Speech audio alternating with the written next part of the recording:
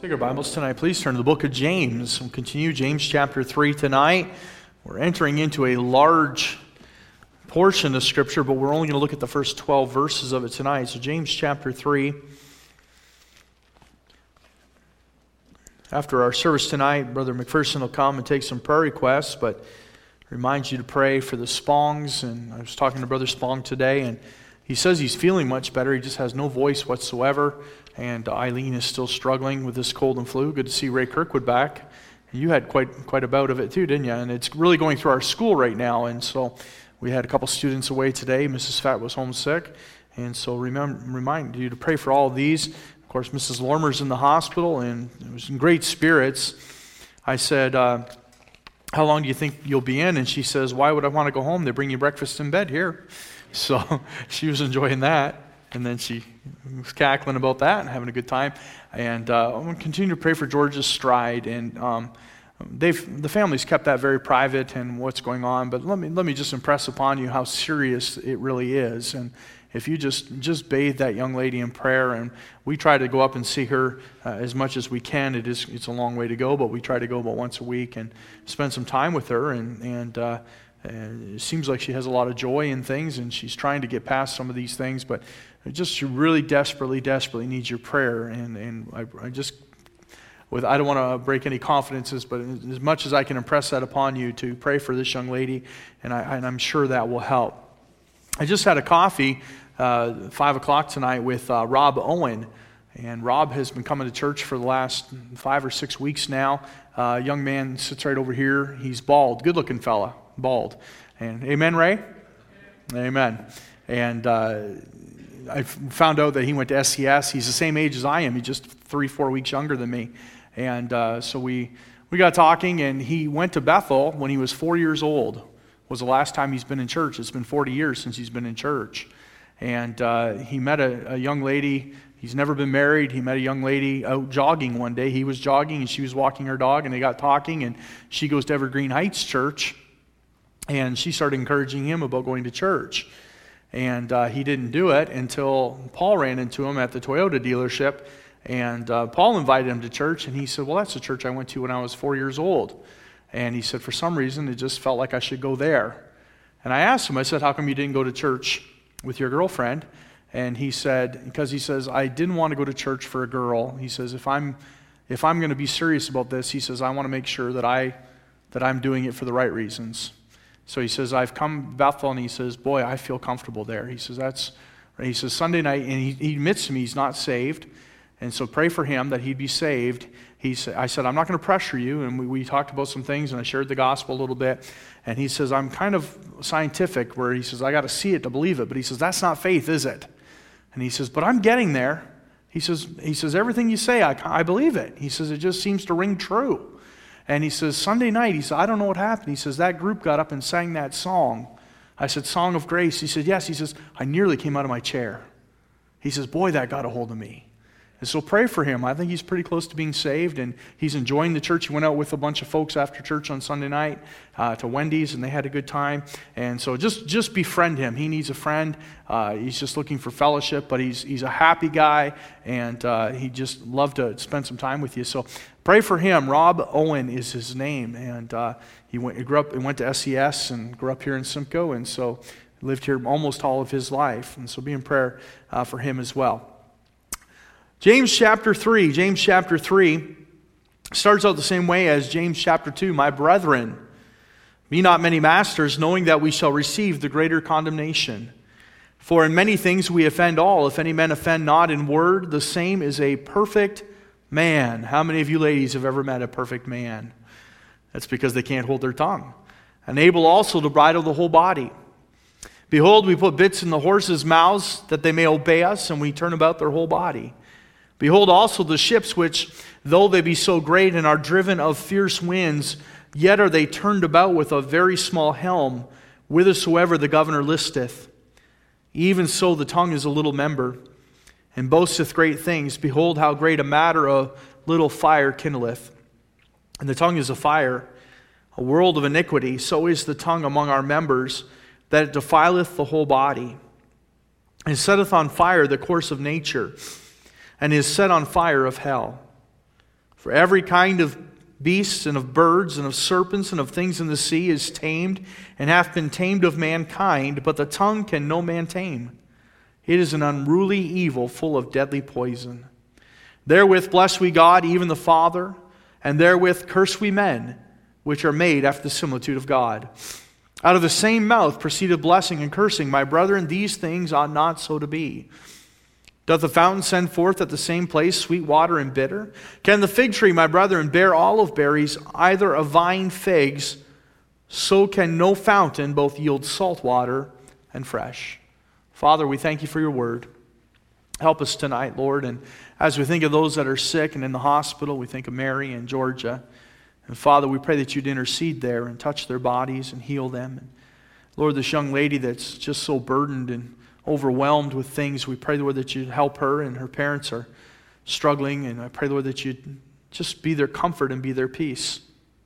Father, we think of Rob, who needs a Savior, admits that, and Lord, just already, even though he's not saved, seems to be growing somehow. It's just unusual, and more excited about church than a lot of saved people. And I pray, Lord, you just bring him to a saving knowledge of Jesus Christ before it's eternally too late.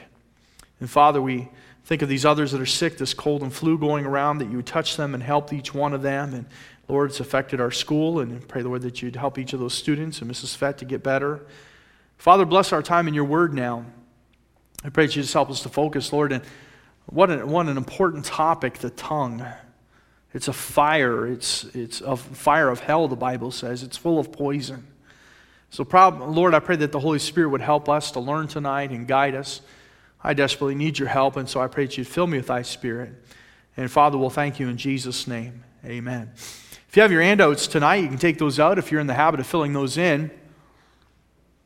I hope that you will, and at the end of the time that we've spent in James, you'll have an entire kind of a commentary on the book of James and some of the notes that you've put in on your own. We try to leave enough space there for you to mark those things. If you are missing notes and you would like a copy of past notes, please just let me know. We're going to put those on the church blog for those of you that have computers and printers and would like to print those off yourself. But you can have the entire set of notes. You're welcome to them. And the notes that I will give you will have the answers already filled in. So how's that? So if you miss a week or you miss some notes and you would like a copy of those, you're more than welcome to have those. We will put them online, but we'll also make them available here at the church. Tonight we're going to look at the Christian and his behavior. And that's the section we're turning on. And the first part of that, of course, is the tongue. And that's what we'll look at tonight, the Christian and his behavior. We looked, I believe, last week was the Christian and his Bible. But tonight's the Christian and his behavior. And so we see, first of all, in James chapter 3, verses 1, sin in the life revealed. Sin in the life revealed. From verse 1 of chapter 3 right through chapter 4 and verse 5, the apostle, or James, the brother of Jesus Christ, is going to identify different sins that are very evident in the church at Jerusalem. Some of the biggest problems in the church that were going on in those days. Now think about that. If James is going to write a letter, a general epistle to the church that he is pastoring, and he's only going to address these 2 or 3 sins, they must be of some importance. And the one he'll spend 12 verses on tonight is the tongue. Imagine that. This must have been a Baptist church, because he's dealing with the sin of gossip and the sin of the tongue, the sin of anger of the mouth. And so we see, first of all, sin in the mouth. Number 1, sin in the mouth. And I want you to notice in verse 1 of chapter 3, we see, first of all, a word about the teachers. In verse 1, it's just kind of a little bit of an aside here, and we look at a word about the teachers. The Bible says, "My brethren, be not many masters."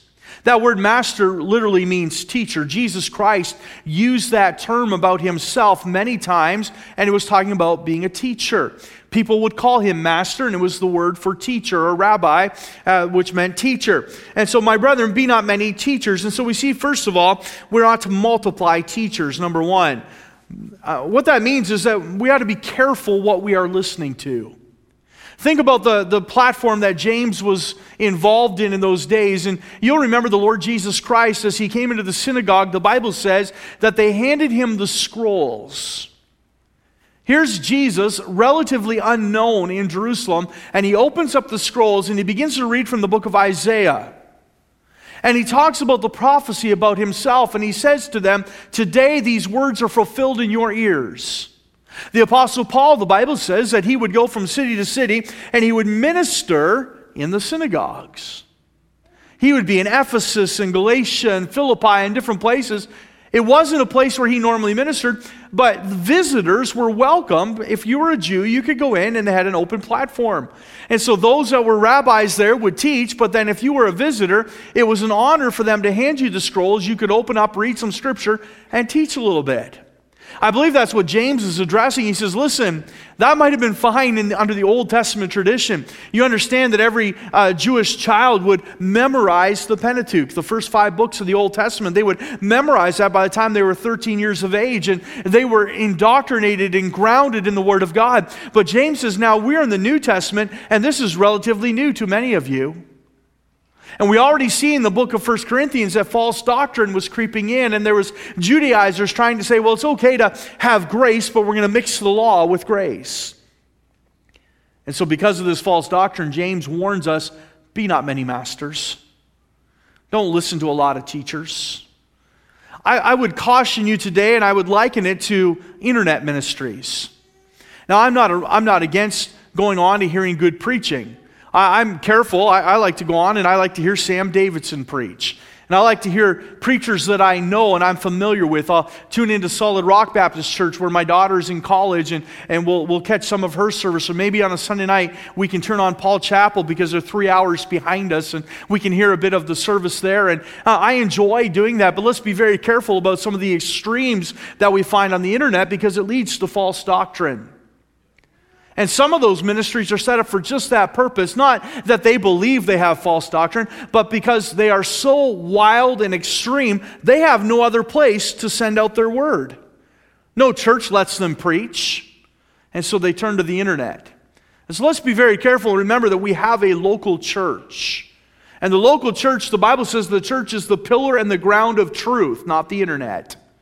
And so let's be true to the Word of God by not having many masters. So don't multiply teachers. And then secondly, don't misunderstand teaching. The Bible says, my brethren, be not many masters, knowing that we shall receive the greater condemnation. If we misunderstand that teaching, it's going to lead us down a path. I can't tell you how many, can I just go, I don't normally do this, I'm just going to go ahead and name names tonight. Stay away from an internet preacher named Steven Anderson. That guy is from the pit. He's an independent fundamental Baptist, so-called, uses the King James Bible, and has all kinds of crazy doctrines. And I'm here to tell you tonight that it has happened in a dozen churches that I can tell you of, and it has happened in this church where it has taken a family out of the church because they have bowed down and listened to that false doctrine. Be very careful of it. Be not many masters, for we shall receive the greater condemnation when we misunderstand the Word of God and are led astray by the wrong type of teaching. Be very careful. Let me just give you an example of his teaching so you know what I'm talking about. He says that male doctors are an abomination before God. My Savior was the great physician, and Luke was a physician. But he says male doctors are an abomination. And so it's that kind of teaching that gets into people's hearts and is a danger. So James warns, my brethren, be not many masters, knowing that we shall receive the greater condemnation. And in verse 2, he turns to the tongue. And so we see, first of all, a word about the teachers, but now we see a word about the tongue, letter B. We see in verse 2 a divine standard. For in many things we offend all. If any man offend not in word, the same is a perfect man. Well, that's a pretty tough standard to reach, isn't it? Not many of us could say we know a perfect man, and not many of us could say we know a perfect woman for that matter. But the Bible says there's the standard. Perfection. God said to Noah, be thou perfect. He was perfect in all his generations. God said to Moses, be thou perfect. God said to David, be thou perfect before me in all thy ways. That's the standard. And God says to us tonight, for in many things we offend all. If any man offend not in word, the same is a perfect man, and able also to bridle the whole body. I think it's not always on purpose, but we've all offended somebody. We've all said something we didn't know wouldn't be taken well. Perhaps it was in jest, or perhaps we were being serious and didn't think that it would grate on them in such a way. But we ought to be careful not to offend somebody else and with our tongue. And so that's the divine standard. And when I think about this, I'm reminded that James grew up in the same house as Jesus Christ. And when he thinks about a perfect man, he knows exactly who he's referring to, doesn't he? Jesus played with all the other children up there in Nazareth, but never got angry, never got in a fight. He never had to go back and apologize for something he said. He never cussed out somebody. He never got angry without a cause. He never lashed out. James never even heard his brother talk back to his mother. Can you imagine growing up in that house? Why can't you be more like Jesus? That's the standard, though. And in chapter 3 and verse 2, we see it's a divine standard. And then we see, for the rest of the chapter, a devastating statement. And here's a commentary that James gives us about the tongue, and it really is, if we break this down, it is devastating, because as we look at this verse by verse, we all have to kind of say, you know what? I may not be guilty of this all the time, but there's been times where I've been guilty of this. There's been times where I've let my tongue get the best of me, and I've said something unkind, or I've been untoward, or I've dressed somebody down in anger, or I've gossiped when I shouldn't have. And we find that we're guilty according to the Scripture. And so we see 4 illustrations tonight. Letter A is the first illustration, the unbridled tongue. The unbridled tongue. Look, if you will, in verse 3. Behold, we put bits in the horses' mouths that they may obey us, and we turn about their whole body. Verse 4, behold also the ships which, though they be so great and are driven of fierce winds, yet are they turned about with a very small helm, whithersoever the governor listeth. So he gives us an illustration about control, or the unbridled tongue. We all understand verse 3. We're not city slickers living in Simcoe. Probably have all been exposed to a horse at some time, and we understand just that little metal bit is placed into the mouth, and the reins are placed on either side, and the head is just turned so easily, and that beast is controlled. And so that's the first illustration we see in letter A, is how a beast is controlled. A horse is bigger, stronger, wilder, and yet man can subdue and control him. If a man can control a horse with just a bit and a bridle, can he not also take control of his tongue? The Bible says it's like a wild beast. And the second illustration, letter B, is how a boat is controlled. The story is told about the Bismarck, or the sinking of the Bismarck. The Bismarck was a World War II ship of the German fleet, and it was the fastest ship constructed up into that time. The year was 1941, and it would easily take on 2 and 3 British battle cruisers all at once, because it was faster than any of the ships, and even faster than many of their torpedoes. It could maneuver out of the way and take off into the sea before it could ever be hit. The story is told that 2 British cruisers, the Prince of Wales and the Hood, attacked it, and the Hood was sank, and the Prince of Wales was turned away limping. The Hood was the biggest and strongest battleship of the British fleet, and the Prince of Wales was her fastest. But on its way home, it was escorting a larger German battleship. And an airplane flew over, and it dropped a torpedo aimed for the larger ship, and it actually missed the larger ship and clipped the rudder of the Bismarck. It didn't even explode, but it just hit it as it went by and exploded out in the sea. But it froze the rudder on an angle. It was damaged beyond repair, and they could not any longer turn the ship, and so the ship just went in circles. Even going in circles, the captain was confident he could fight off any foe. And its weaponry were second to none, and so airplanes began to fly in from the British naval fleet, and they would bomb torpedo after torpedo, and finally they got it so that ship was crippled, and 5 other battleships came and finished it off and sank it. But it's all because of the rudder. If they hadn't have disabled that ship and got it stranded in the water going in circles, they may never have been able to catch it. It would have outmaneuvered every other ship and got safely to port. It was only just a few furlongs off of safety. But because of the rudder. See, that little rudder controls so much. If you've ever been canoeing, you just stick your paddle in the water and you know that it'll turn that little boat. Big ships are no different. Just a small rudder or a helm, as the Bible calls it, will control. And so the tongue controls us in the same way. It's just a tiny little member, but we can be defined by our tongue. Look at the application in verse 5. Even so, the tongue is a little member, and boasteth great things. Can you imagine if a rudder could talk? The Bismarck wouldn't be the biggest ship in the world today, but you see some of those cruise ships. When I went out to the pastors' conference in Vancouver, I rented a car, and I went through Expedia, and I got down to the rental for Enterprise car rental. I got off the airplane, I went down to the shuttle, and I got on the shuttle, and the guy said, "What's your name?" And I told him. He says, "You're not on my list." I said, "But I rented a car." He says, "I'm sorry." He says, "What's your reservation number?" And I got it out and I gave it to him. He says, "Oh, that's not here." He says, "That's down on the other end of the city, down at Canada Place, down at the ocean." And I said, "But I put in for Airport Enterprise."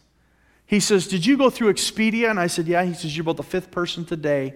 He says, "They got something wrong in their system and it's sending everybody that's supposed to come here the other side of town." He said, "But we don't have any cars left."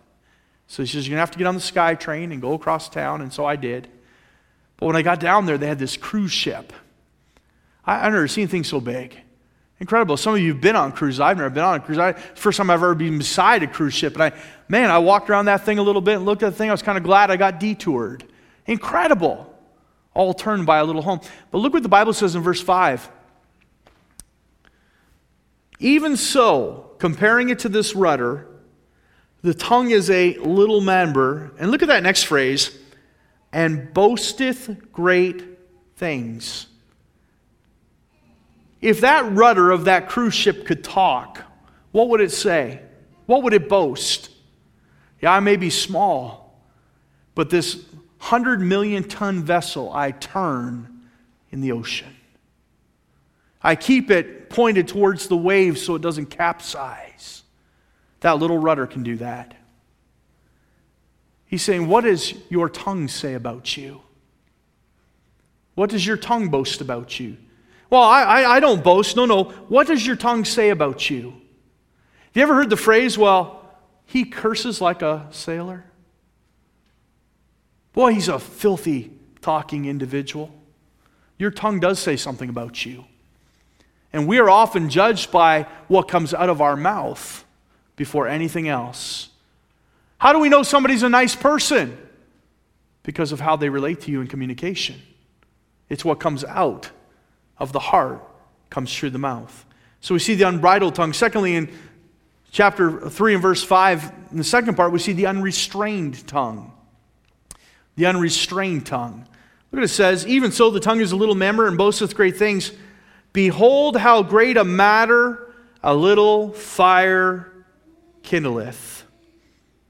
The picture here is painted of an uncontrolled fire and how big. Do you know a fire starts just with a little spark? But it can soon become a wildfire. I'm thinking about Fort McMurray, Alberta from last year and how that great city was burnt almost to the ground. I just was talking to somebody the other day. I'm not sure where I was. I don't even remember, but I was somewhere and I was talking to somebody and he says, "I just got back from Fort McMurray." I said, "What were you doing out there?" And he goes, "Helping rebuild the city." He was a construction guy. He says, we'll be years getting that city back functioning like it should be. Just started with a spark. Maybe a strike of lightning, maybe somebody littered and threw a cigarette butt out a window or something and it caught fire in the dryness and it swept across that city, but that's what the tongue can do. Just a little spark. John Phillips, a commentator of the Bible, writes about Adolf Hitler. Adolf Hitler exterminated over 6 million Jews and over 16 million people died worldwide as a result of his conquest in World War II. Here's what he says about Adolf Hitler. Adolf Hitler was an orator.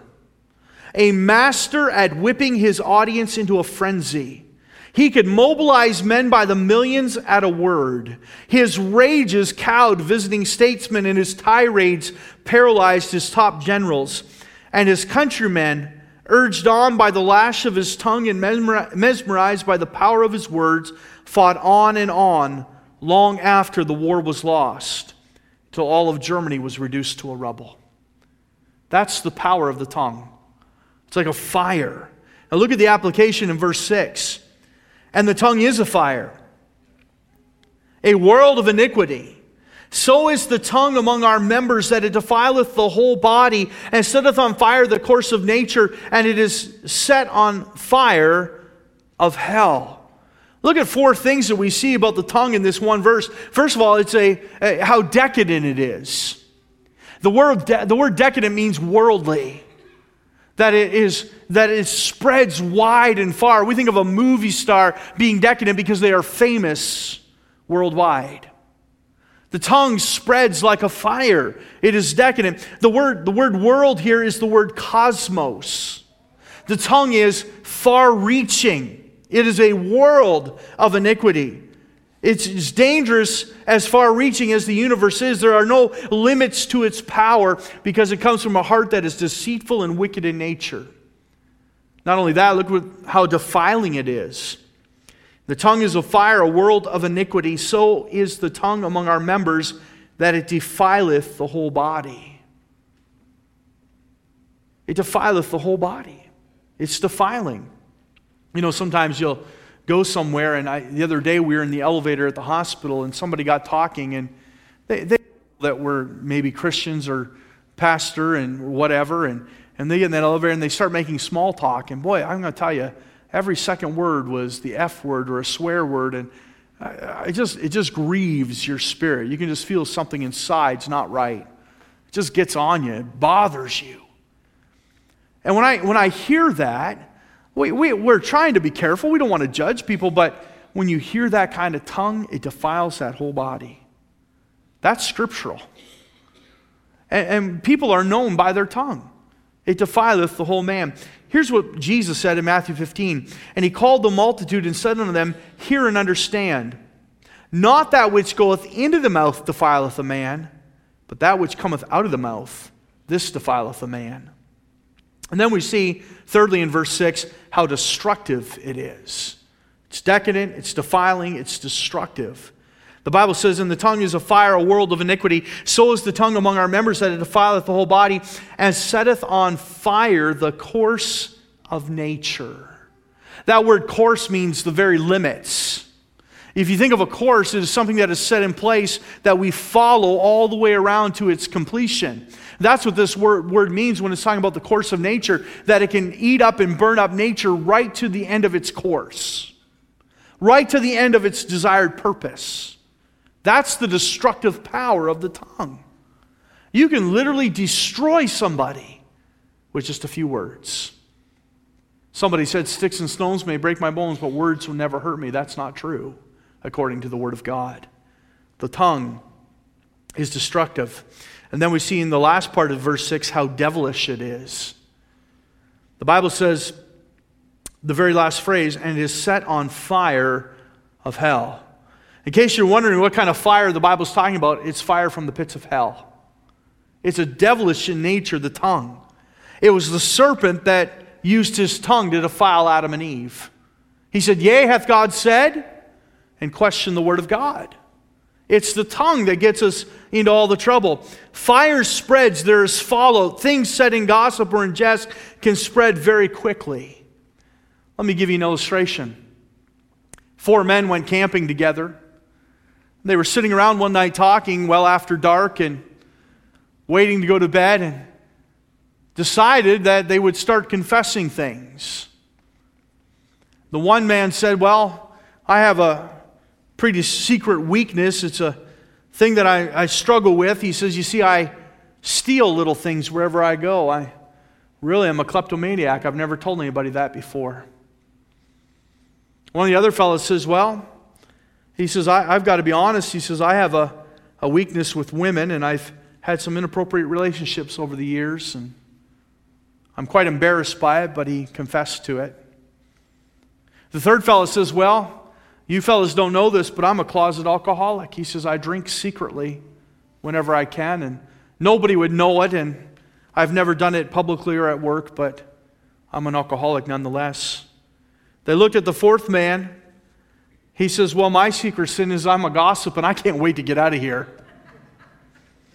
But let me ask you, not justifying the other men at all, they were all in sin and causing problems for their lives. Who was going to do the damage? These men were confessing, trying to maybe get some help and get some prayer from their friends. The fourth man was going to do a lot of damage by running and telling everybody else about their sins. The tongue is destructive and devilish. Then the third illustration we see is in verse 7 through 10. It's the untamed tongue.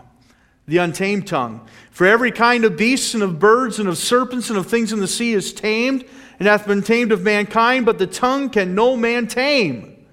It is an unruly evil, full of deadly poison. Therewith we bless we God, even the fathers, and therewith curse we men, which are made after the similitude of God. Out of the mouth proceedeth blessing and cursing, my brethren. These things ought not so to be.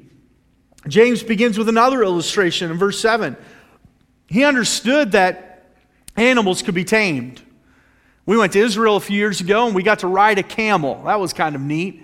How many of you can picture Mrs. Bug on a camel? You don't have to. I've got a picture. You ask me and I'll show it to you.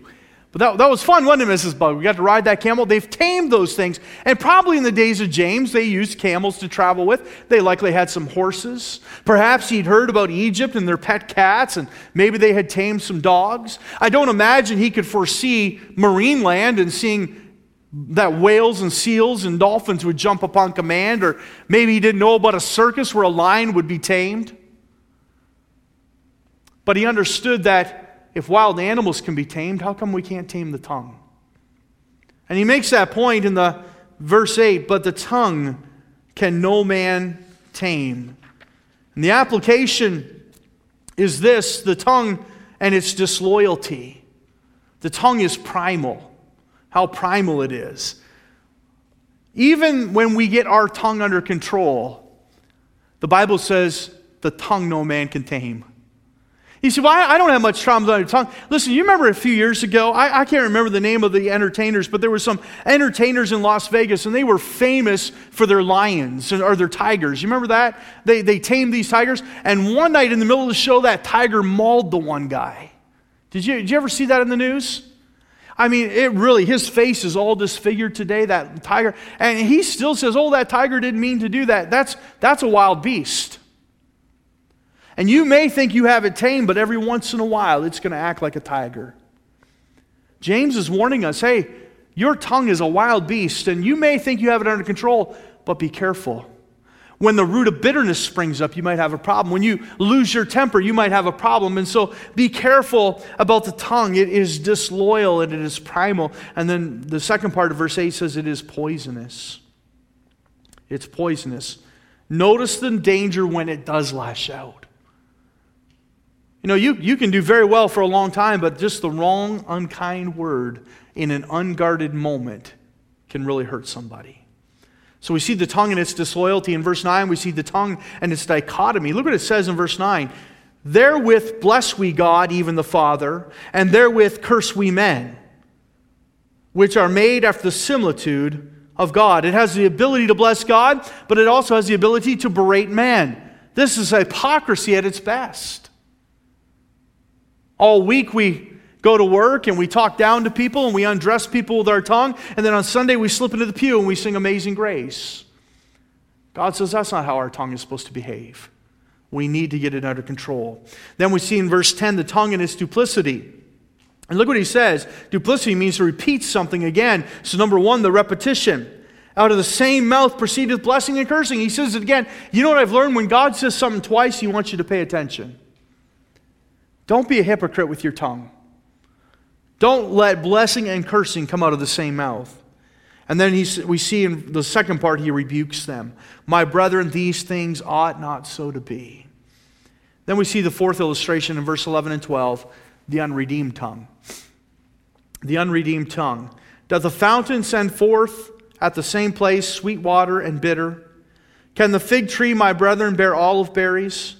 Either a vine figs? So can no fountain both yield salt water and fresh water. Now look at the verse 11 again, this illustration. Does the fountain send forth at the same place sweet water and bitter water? You know, I don't always appreciate illustrations. Sometimes you'll hear a preacher give an illustration and he'll say, well, that's just like man. And I'm thinking, that's nothing like man. How are you going to compare something, an inanimate object, to what God has created? And so I sometimes struggle with illustrations when they're not done properly. But when the Bible gives us an illustration, you can know it's perfect. And the Holy Spirit has inspired him to say, does a fountain send forth at the same place sweet water and bitter water? He's saying this is like the heart of man. Can we both have sweet and bitter come out of us through our tongue? Think about this. The illustration is perfect in this sense. When you mix something with water, if I were to put just a drop of poison in that water, would you still want to drink it? No, of course not. And I said, well, come on, it's 99% good water. It's just avoid the poison. Well, why is that not reasonable? Because solutions mix together. And so if you have fresh water and salt water coming out of the same fountain, what do you really have? You really have salt water, don't you? It might not be the same consistency. It might not be as dilute or as briny as regular salt water because it's been watered down. But it's salt water nonetheless. You cannot change that. And he's saying when we have wickedness spewing out of our mouth, that's what you're known by. You may sing praises and you may pray and you may be kind to some people, but when you have that reputation of a wicked mouth, that's what you're known by. It's a solution that mixes. And then we see the application in verse 12. Can the fig tree, my brethren, bear olive berries? Either a vine figs. So can no fountain both yield salt water and fresh.